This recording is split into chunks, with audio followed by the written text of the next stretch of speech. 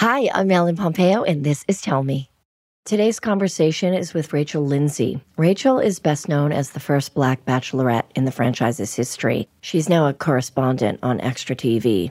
I have been vocal about my opinions about The Bachelorette in the past. I sometimes watch the show, and I have sort of a love-hate with it. I've always watched Rachel, and I've always wondered what her experience was really like.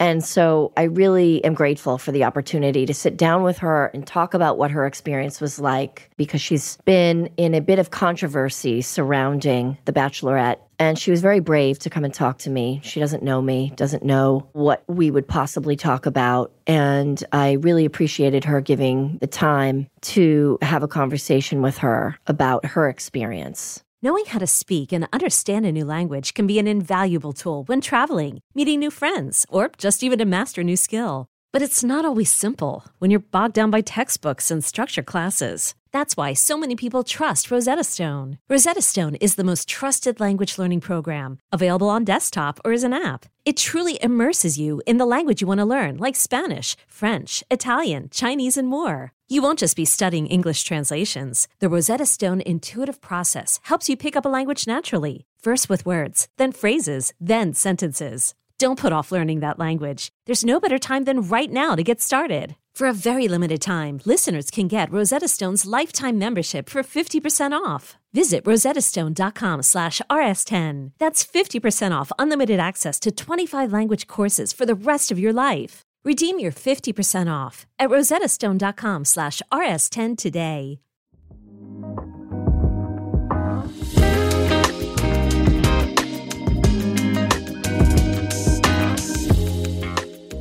Hi, Rachel. Hi, Ellen. Thanks for being here. Thank you so much for having me. I'm happy to be here. Rachel and I were just talking about how I feel like we have some similar traits. And you stated that you have not been on a podcast since you left. For anyone who doesn't know Rachel Lindsay from The Bachelorette, first Black Bachelorette, how do you feel? You feel okay so far? I feel good. Yeah. I was just sharing that I haven't, and purposely, I've been asked to talk about everything that's transpired over this year and just talk about like my journey with Bachelorette. And I just I almost feel like I have a little PTSD, maybe a lot of PTSD from the whole incident. And I needed just to take a beat and take some space away from everything and then find the right place to feel like I can have an honest conversation and be myself. Yeah, it's interesting, right? Because it's probably a huge decision anyway to like decide to be the first Black Bachelorette. Yeah. And then to have such a success story, you picked someone, you married him. He looks like a super nice guy, super hot, smart, caring, all the things that you would never. I mean, you know, I watch the show quite cynical. I don't watch it all the time, but I'm less cynical about The Bachelorette than I am about The Bachelor, but we can talk about that later. Mm-hmm. So you do put yourself out there knowing that there's going to be some element of, you know, uncharted water and, you know, there might be some great whites out there. Yeah. And so then it blew up into this whole other thing, which it always kind of inevitably does. And you know, again, I want to approach this delicately, but how does you interviewing Chris Harrison and The Bachelor and The Bachelorette having such a history of being so white, how does Chris Harrison supporting someone who said racist things or took part in racist behavior, how does that come back that you have to step away? I don't have black skin, brown skin. I don't understand what it's like. But I can certainly try to understand and see it from that point of view much more than I can. It's the defensiveness of the white audience that is so baffling to me still.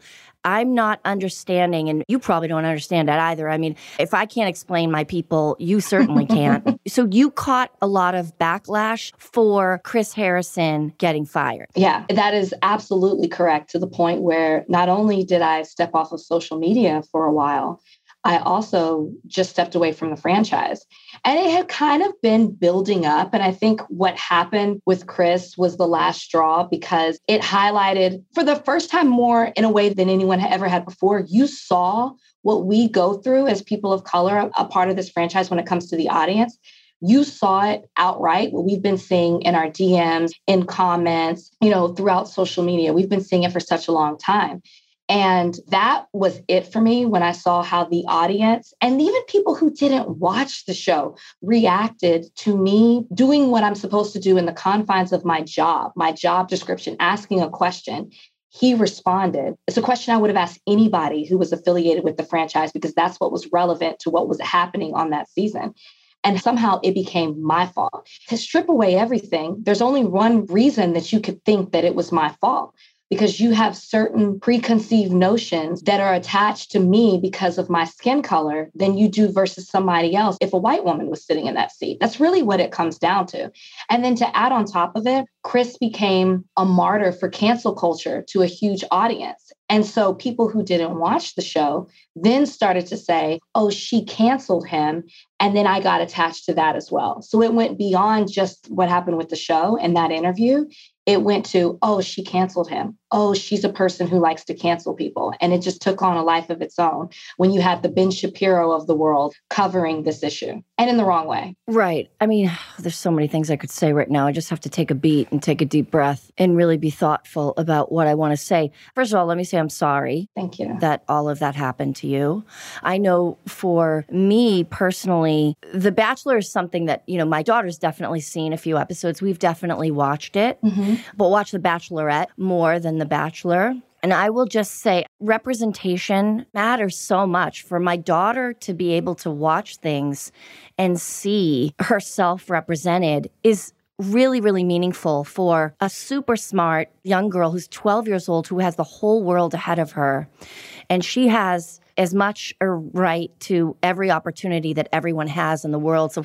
So thank you for putting yourself out there like that and taking a chance, which I'm sure you knew that it could have gone crazy, right? It could have gone sideways very easily. Yeah. Well, thank you for saying that. My parents didn't want me to do The Bachelorette. I'm sure they didn't. They didn't have a problem with The Bachelor because I was one of many. And I mean, let's be serious. We didn't think that I would go far because you typically didn't see Black women or men go far on the show. So for them, they just didn't think that I would have that type of exposure. But when it came to me being the first and me being the lead to this audience that they had curated for so many years that was used to a certain type of person leading the show, my parents knew what was going to come with it. My mom said, quote, "They're going to crucify you." But I knew it was bigger than me. And thank you so much for saying what you're saying about representation in your daughter, because that is exactly why I have to do it. And I still have people say, like, why would you go on that show? You know that show's not for us. Well, why should that be our mentality? Why should we just stop and say, you know what? We don't see ourselves there. We haven't been there. So we just keep moving. I think it's beautiful that we create avenues for ourselves, which we've done over the years, decades and decades of doing that. But why can't we say, you know what? I'm going to pursue this because there are people who look like me that watch the show that don't see themselves reflected, that don't see the fairy tale of a Black woman told on television. They don't see someone who's desired and being pursued and the most eligible bachelorette in the country. Why can't I go after that so a young girl can see herself represented on screen? And so like when I hear stories like that, I'm like, thank you, because that's exactly why I said yes to doing it. Right. And that's, going out on a limb and doing something for other people, right? Because the representation matters, even though you're willing to sort of take some hits or take some shots because the issue is larger than yourself. Mm-hmm. That takes real courage. So let's just acknowledge that for a second. Hey, I'm Brett Podolsky, co-founder of The Farmer's Dog. We make fresh food for dogs. We started the company when we saw what a huge difference it made in my own dog, Jada, when she stopped eating ultra-processed kibble and started eating fresh, whole food. The Farmer's Dog food isn't fancy. It's just real food delivered to your door in pre-portioned packs. It's better for them and easier for you. Get 50% off your first box at thefarmersdog.com/podcast. That's thefarmersdog.com/podcast. Knowing how to speak and understand a new language can be an invaluable tool when traveling, meeting new friends, or just even to master a new skill. But it's not always simple when you're bogged down by textbooks and structured classes. That's why so many people trust Rosetta Stone. Rosetta Stone is the most trusted language learning program, available on desktop or as an app. It truly immerses you in the language you want to learn, like Spanish, French, Italian, Chinese, and more. You won't just be studying English translations. The Rosetta Stone intuitive process helps you pick up a language naturally, first with words, then phrases, then sentences. Don't put off learning that language. There's no better time than right now to get started. For a very limited time, listeners can get Rosetta Stone's lifetime membership for 50% off. Visit rosettastone.com/rs10. That's 50% off unlimited access to 25 language courses for the rest of your life. Redeem your 50% off at rosettastone.com/rs10 today. And then I want to speak about something else that you said, which is they create this sort of fairy tale that, aside from race, right? The audience of this show, from what I've seen, and again, I'm no like Bachelor or Bachelorette aficionado by any means, because to be honest, I do have quite a judgmental view of the show. Mm-hmm. You know, I watch it every once in a while. It's on my network, and every once in a while there's someone interesting on there. There's an interesting dynamic, or the promo department, they're geniuses at the way they promote the show. There is, I think, I won't say a creation, but a manipulation and a supporting of a certain narrative, which is victims, fairy tales. You know, with The Bachelor, which was the first show, I believe, it's like there's a whole sect of women that want to see other women sad so they can come around her and hug her and support her when she's down. Yep. But women don't really as easily, I won't say everyone always, but it's easier, I think, for some women to support women when they're down and harder for them to support women when they're on top. And I think that's the worst version of women, and that's the worst version of ourselves, and the reckoning that's happened over the past couple of years in this town. I think you just recently moved to Los Angeles. Welcome. Thank you. It's so funny that that still is the culture. We talk about women empowering women and women supporting other women. And yes, we're doing that more now. Now we have been taught the narrative is women are not our competition, but our friends and our teammates. But instinctually and inherently, women being our competition has been so systemically beat into us that it's not going to be this quick shift that happens. Right. And the producers are expertly manipulating women to root for the ones who don't get picked, root for the ones that get their heart broken. And I don't know if I know enough about the show to villainize the ones who make it through. Certainly every show, reality or otherwise, is going to create villains and, you know, heroes and victims. It's the classic archetypes that exist, right? We need that in storytelling, I suppose. It's funny, I was laying in bed last night talking to my daughter, and she's allowed some TikTok time. That's a whole other story. And she's never seen my show yet, but of course the icon pops up on Netflix all the time, and a lot of her friends watch it. I won't let her watch it yet. But she saw a clip on TikTok of a scene that was like iconic, right? It was a pick me, choose me, love me scene. I don't know if you've ever seen my show. I watch it, yeah. But okay, so years ago, you know, there was this famous scene where Derek is possibly going to go back to his ex-wife or pick Meredith, and Meredith cries and says, pick me, choose me, love me. When I read that scene, I was horrified. It's like, I'm going to beg a man?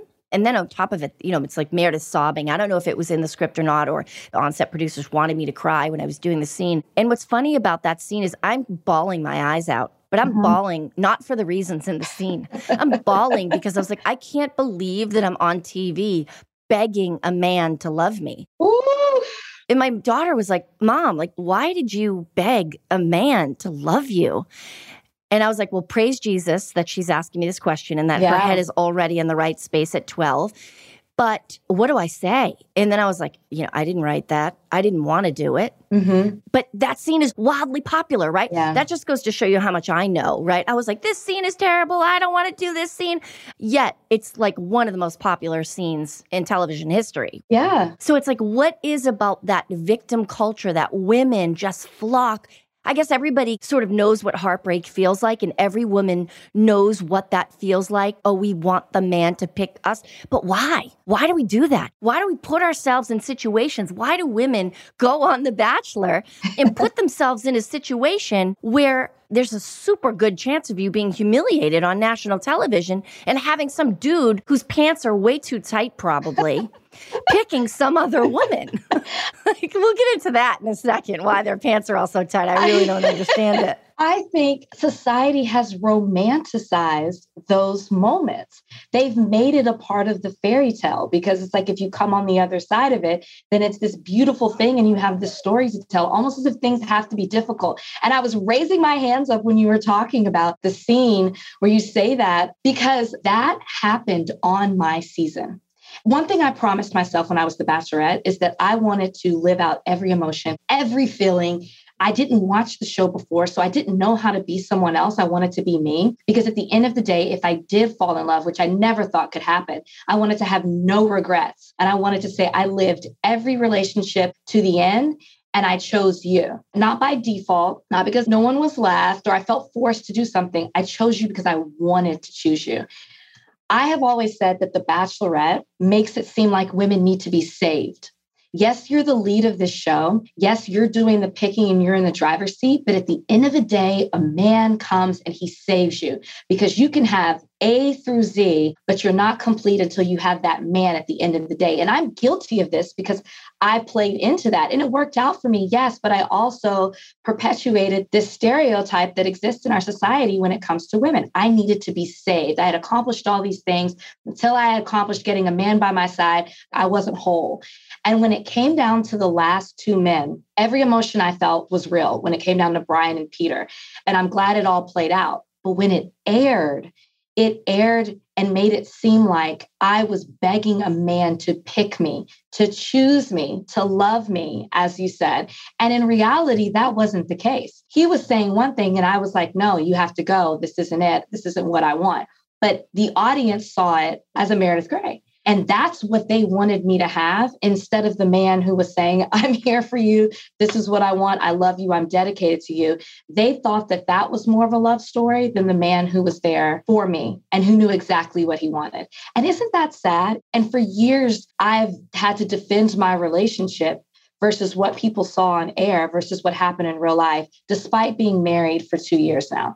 People still go back to that scene and think that's what love looks like instead of what I have in my marriage with Brian. It's wild. It's wild because the truth is, listen, I've been on a long running going into 18 seasons right now. So I know better than anyone that they want so badly to just stick to the formula, right? If something is working, let's not color outside the lines. This is what people like. This is what people know. Yeah. And it would have been so much better for the audience, for you, would have left a better taste in your mouth, would have been more enlightening for the audience to truly see a different way or someone approaching it differently. Mm-hmm. If culturally they're wanting to be more relevant and they're wanting to expand what the show looks like, why do you want to expand what the show looks like? Because you feel pressure? So you're just going to put up a black girl. Mm-hmm. So, okay, we check the box. We're good. But you don't want to tell the black girl's real story. Yep. You don't want to see maybe how she's approaching this as an individual differently from how other people have approached it. Right. And that would be true diversity. Why not truly be creative in our approach to storytelling? Having Rachel Lindsay as our Bachelorette, let's tell Rachel Lindsay's journey the way Rachel Lindsay is living her journey.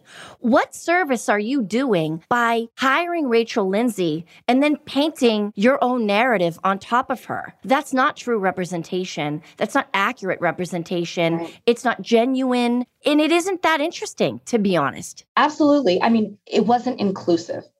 There were certain things that I was asked, sure, like when it comes to like makeup and hair, and I appreciated those things. Great. But when it came to telling my story or from my experience as being a Black woman, those things weren't received in the same way. Like I remember when I had a breakdown, it just hit me randomly in a moment where I was struggling with my emotions and I'm looking around the room and no one looks like me. And everybody's a white male except for one female producer. And I'm like, you have no idea what I'm going through. You don't understand what you're asking me to do. You don't understand how you're telling me, oh, you can't go in there and confront them. Because they were telling me that because I would have looked like an angry Black woman. There were just so many things that weren't receptive to, I guess, what I wanted, how I wanted to portray myself, because an audience couldn't necessarily receive things in that way. For example, there was a guy on my season who was not into Black women, and he was Black. And I was trying to tell them, as a Black woman, this is the most frustrating thing that we live in everyday life, because Black men are comparing us to a European standard of beauty. And it's actually a little traumatizing and emotional to go through that. And the fact that you have casted somebody on my season who fits that mold, and I'm telling you that I don't want to take them on a date because this is a struggle for Black women. And then you tell me, oh no, it's fascinating. We've never seen anything like this before. You have to take him on a date. It's fascinating to you as a white man. It's fascinating to your majority white audience, but you're not listening to the pain I'm telling you that this brings out in me to go talk to a Black man who is not into Black women. It's not that he's into diversity or dating all races. He specifically has never been with a Black woman in his entire life. He dates everyone but Black. That is traumatizing to me, but they didn't want to hear that type of story because it didn't fit their narrative.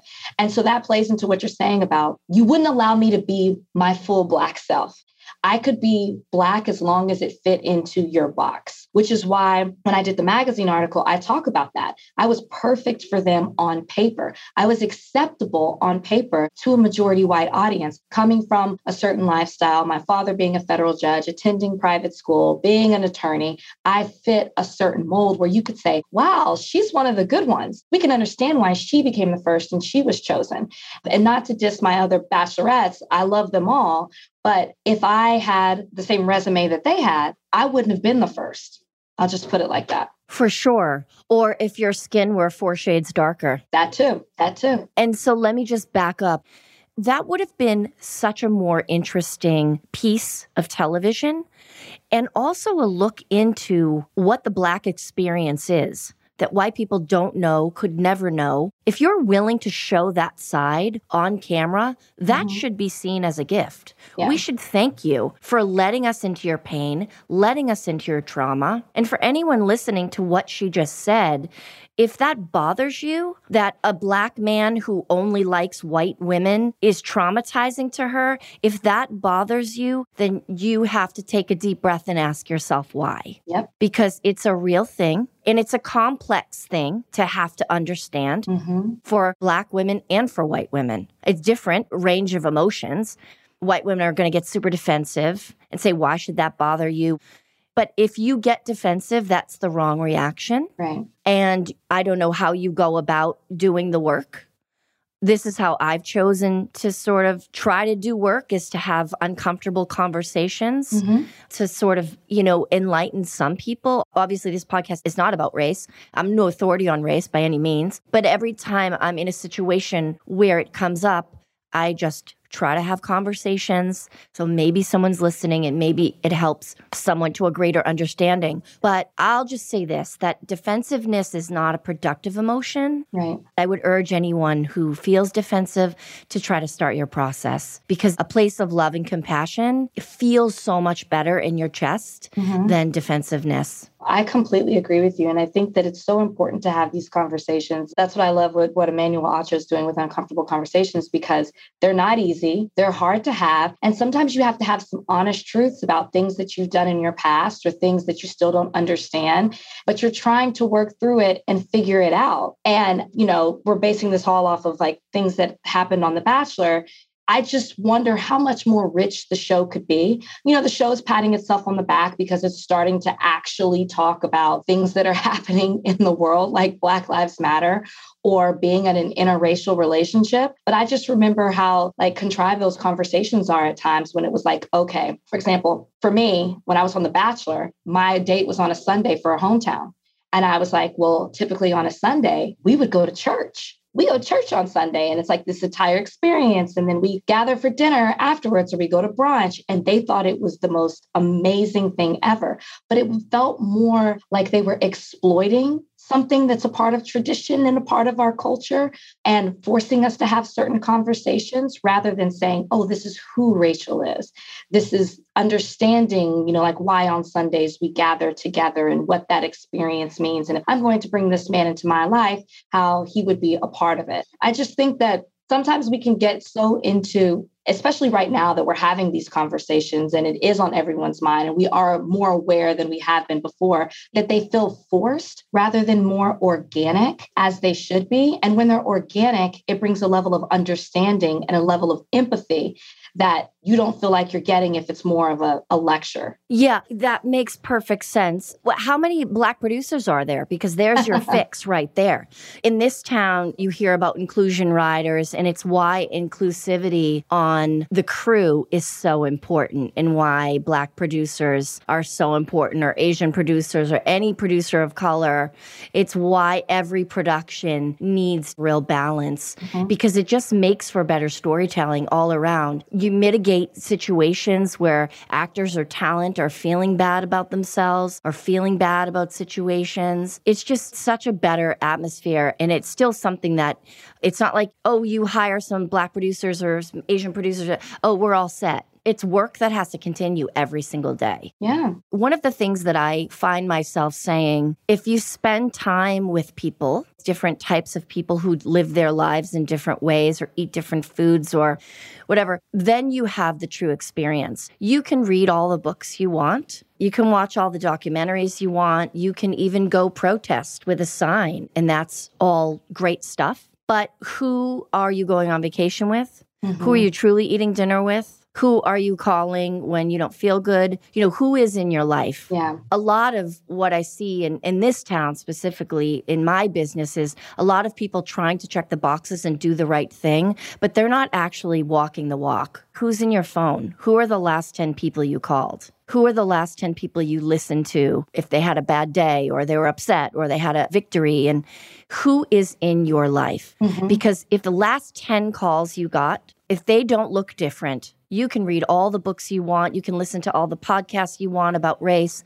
You can do all the other work. But until you're spending time and living your life with different types of people, you will never truly understand anyway because you can't be in someone else's skin, right? But you'll have a better, authentic experience and you'll be able to speak from an authentic place. I think that as uncomfortable as even I get with a Black husband for 17 years and Black children, I still get uncomfortable. I'm afraid to say the wrong thing. Yeah. And the majority of people in my life are Black and Asian. And I still get uncomfortable. So I can see where people are so hesitant and so nervous when they're really just checking a box and doing the things they think are, well, I'm being inclusive. You're still going to be scared because you're not living in an inclusive way. And the more inclusive you live, the more courage you get to speak up about things, even if it's still scary, because you know you're doing it out of the goodness of your heart and for your friends and for people that you love, and really to try to create some deeper understanding and empathy. Yeah. And can I say something about the fear thing? Because I think it's so important to say, like you said, you're surrounded by different cultures and people who don't look like you.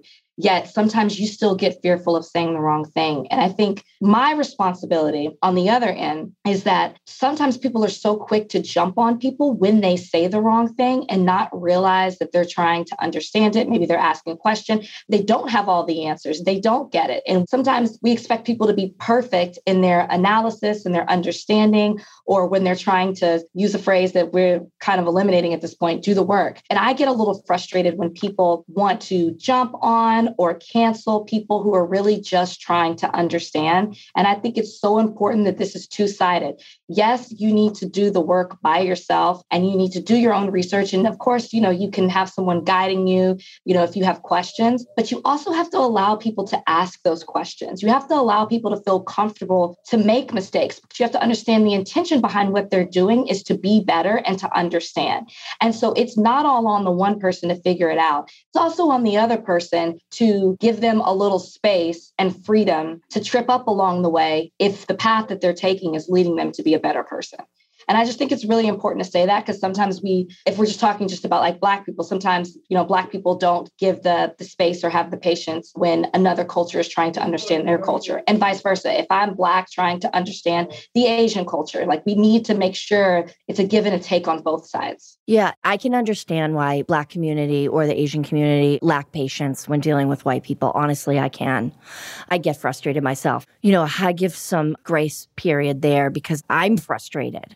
But thank you for saying that. It is important. We should all try to have empathy and grace first, as hard as it is. And some days we don't have it. That's very true. It's very true. Is your child struggling with a specific subject or need help with homework? Are they asking questions that you're not sure you can fully answer? IXL Learning is an online learning program for kids. It covers math, language arts, science, and social studies. IXL is designed. This program will improve your kids' grades. Studies done in almost every state in the country. The kids who had IXL are consistently doing better. Powered by advanced algorithms, IXL gives the right help to each kid no matter the age or personality. And it doesn't have to eat up all your time. One subscription gets you everything for all the kids in your home, pre-K to 12th grade. So don't miss out. 1 in 4 students in the U.S. are learning with IXL. IXL is used in 95 of the top 100 school districts in the U.S. Make an impact on your child's learning. Get IXL now. And listeners can get an exclusive 20% off IXL membership when they sign up today at IXL.com/audio. Visit IXL.com/audio to get the most effective learning program out there at the best price. So let's circle back to why does a woman like you even sign up for The Bachelor?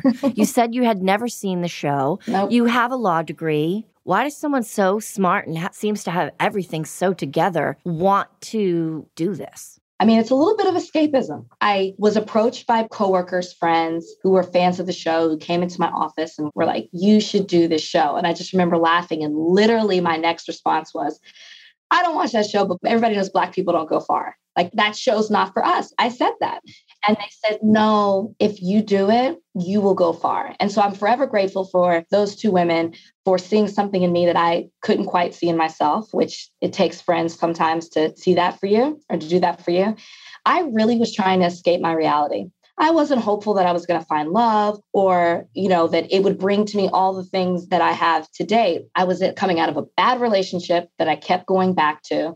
My career, I was accomplishing what I wanted to, but I felt like it was plateauing. And I just needed to shake things up. And for me, it was kind of a bit of a rebellion. I did everything that I was supposed to. I went to the schools I was supposed to go to. I got the career that I felt like would please my parents. I dated the people that would please my parents. I was a very good child, even into adulthood. And so for me, it was the first time saying, this is a chance for me to fly and to do something because I want to do it and to escape my current reality. And the beauty of it, too, is you're stripped from the world. No family, no friends, no television, no internet, no phone. All you're left with are your thoughts and your desires and what it is you really want for yourself. And when I came out of The Bachelor, and I would say that is, if we're going to say something positive, that is a true experience of being a part of this franchise. It is a huge social experiment, but if you really take the time to figure yourself out, you're having all these conversations about your feelings in a way you never had before. It can be extremely therapeutic. I actually also saw the psychiatrist every week, but it can be extremely therapeutic, but you can learn who you are. And when I came out of The Bachelor, I knew exactly what I wanted. I knew exactly what I wanted out of life, but then also what I wanted out of a relationship. I never dreamed that they would ask me to be the Bachelorette. I was just trying to make it through each week. Okay, so first of all, I have one question, and then I'll get to my other point that you just made me think of, which is amazing. They have a psychiatrist there for everybody? Well, see, here's the thing. Now it's for everybody. When I was there, it was like, oh, we took your test. You have to take a psych test before you get on. And I didn't qualify to need to see the psychiatrist. It was either based on like medicine or maybe some ways that you ask questions. And I said, I was in therapy before I started this show. I need to see a psychiatrist every week to keep that up, to stay sane. And they were like, okay, you can. And then after that, everybody started going, I adored. We would talk about like politics. And like, I was like, tell me what's going on in the world. I like hitched my wagon to her because she was what was real to me. We couldn't be mic'd. I could stay in there as long as I wanted to. They couldn't pull me out. They couldn't question the things that we talked about. It was a safe place for me. And without her, I wouldn't have been able to go through The Bachelor and be successful. And I demanded that I got to talk to her weekly for an unlimited amount of time as the Bachelorette. And it saved me. Right, because you're really isolated because no one's on your side there, right? You can't really talk to the producers. You can't talk to anyone. So that's incredible. I didn't realize that. I'm glad you had that. So what you made me think of were you said yes as a way of rebellion. We look at forms of no as self-protection, right? Like saying no is preserving your sanity. This is like a concept that I'm really into because it varies based on the situation, right? Like it's really like a delicate balance of when we use our yeses and when we use our nos. On social media, people put out these statements like start saying no to everything. You know, saying no is a form of self-protection, which it is. In certain circumstances. Right. Sometimes you should absolutely say no as a way of self-protection. But sometimes you should say yes as a form of taking a risk, taking a chance. Saying yes isn't always a bad thing if you're doing it for the right reasons. That yes was the most selfish thing I think I had ever done in that point to my life. And I obviously don't regret it, but that was purely personal. It was all for me, not caring what anybody else had to say. And that was the first time I had ever done anything like that before. That's amazing. Okay, so I have one question. Have you and Chris Harrison spoken? No. Well, we have not talked since the day after. He did reach out to me right after the interview because he didn't think that anything was wrong with it. Like he was like, I'm so glad we could have these conversations. And to be honest, I was like shell-shocked. I really was just like, yeah, great. And then the next day I watched it back. In it was a totally different experience than watching it. And I don't know if I've ever said this, but I was a little mad at myself because I have a bit of a temper. I'm extremely opinionated. I like a good debate. And I was mad at myself that I was silent. And there were so many things that I wanted to say and I didn't. And it took a while for me to say, but you were doing your job. It wasn't a debate. You know, it was an interview and you had to allow him to say what he wanted to say. But a part of me was really upset with myself because I felt like there was more I could have said. And I felt like I didn't stand up for myself. I'm glad it worked out the way that it did, but I just had to say that because I don't even think I've ever admitted that before. But he did call me the day after when it started to pick up steam and when people were starting to get negative about it and all of these things. And then he asked me if I was okay. I told him how I felt and he said he's sorry that, he made me feel that way. Yes, he did apologize. And then I have not talked to him since that day. He reached out to me after I said I accept his apology that he gave on Good Morning America. And that was the last time I talked to him. He said, thank you for saying that. It's interesting that you guys made it through the whole season, right? Because they can edit. They control what goes out. And then the second you were in an interview where ABC didn't have the power, it's interesting that that's when stuff surfaced. There's no PR on that interview. I didn't watch it purposely because I get too emotional and I wanted to try to stay calm. So I don't come to the podcast with my boxing gloves on for Rachel Lindsay. Bring them out. Bring them out. Trying to be cool about this whole thing. I was so excited to talk to you, but I was nervous because I didn't know how you felt about the whole thing and I didn't want to re-traumatize you in any kind of a way. And I'm super opinionated about the show. So I couldn't have enjoyed this talk and meeting you more. So I really thank you for doing this and putting yourself out there. You don't know me. I could have come at you in a crazy way. So I appreciate you trusting me. And I think we brought up a lot of thoughtful things for people to think about. And, I'll just say, if you haven't walked a mile in someone else's shoes, you don't know what it's like. You don't know what it's like to put yourself on a stage. And you did put yourself on the stage. You did that. And so did he. Yeah. I'm not a fan of cancel culture at all. I don't think there's any opportunity for learning. Agreed. And also, cancel culture creates this fear that people are unwilling to speak about things because they're so afraid to be canceled. Cancel culture is not a productive thing. But I hope this conversation was productive for people. Absolutely. I mean, thank you for making me feel comfortable, for feeling like I could just have a conversation. You're right. We don't know each other that way, but I definitely knew that you had the guts to say something that I wasn't even quite ready to when you were trending on social media for your hashtag Bachelor So White. I will never forget it. I said, you know what? You led the way for me to say, you know what? Like I was too afraid to rock the boat to say something because for me in that position, I said yes because I wanted to create a path and I wanted other people of color, not just Black people, to be able to tell their stories and to feel like they could apply for the show and it could happen for them. But at the same time, I was stuck in a place of feeling like I had to play the game to be influential within the franchise to allow those people to come in and to have a voice. And then when it got to the point where I was like, you're using me as a pawn almost, when I'm just a face for you, as I referred to as Matt James, the announcement of Matt James, it was the equivalent of putting up a black box on social media. When I started to feel that way, I had had enough and I didn't really care what happened. I was going to continue to speak out. So I knew I was in a safe place with you because I know we share the same sentiments about quite a few things. And if people come approach it or listen to us with an attitude of wanting to learn and just take that lump in your throat and just learn and don't get defensive, I promise you'll be grateful that you did. Absolutely. Last question for you. When is your birthday? April 21st. I'm a Taurus, but I'm on the cusp of Aries. Ah, there you go. I was going to say, I thought your birthday was November. I'm a Scorpio, and I thought almost I was feeling a little Scorpio in there. It's one of mine. I'm a double Taurus and a Scorpio for the moon, the right, all of that. Scorpio hits in there. Yes. Yeah. I love a Taurus, both. That pretty much summarizes it all. I'm sensible. Okay, Rachel. Thank you for giving me the opportunity to come here and tell my story. Thanks so much. Have a great weekend. You too. Bye-bye. Bye.